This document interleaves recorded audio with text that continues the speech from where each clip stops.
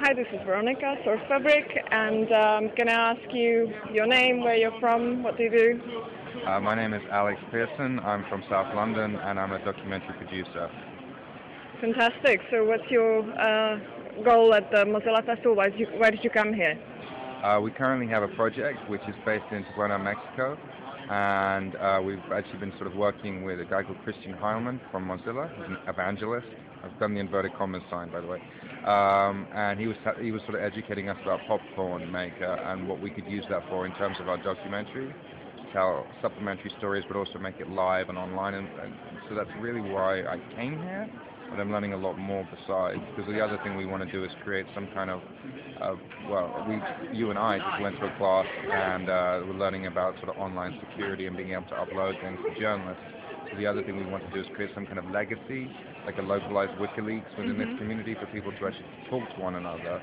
And we're faced with all kinds of problems in trying to increase the security, because obviously there are people who would want that information and lives are in danger. And yeah.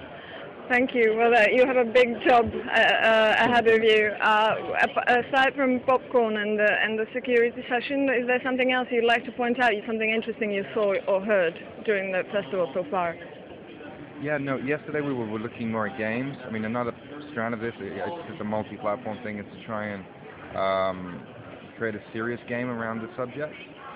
So I've spent a lot of time on the 9th floor and learning about game development. So yesterday we started with a game development program and been to a few other things. And I think we're going to go do one based on Twine a bit later today. So learning.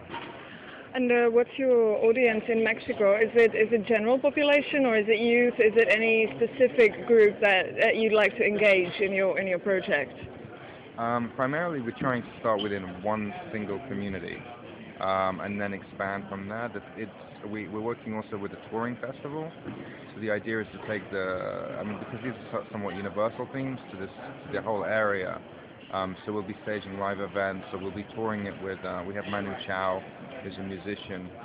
So we'll use him as a sort of centrifugal force to bring people together, but also use the time that we have people together to sort of educate them and try and get people communicating with one another.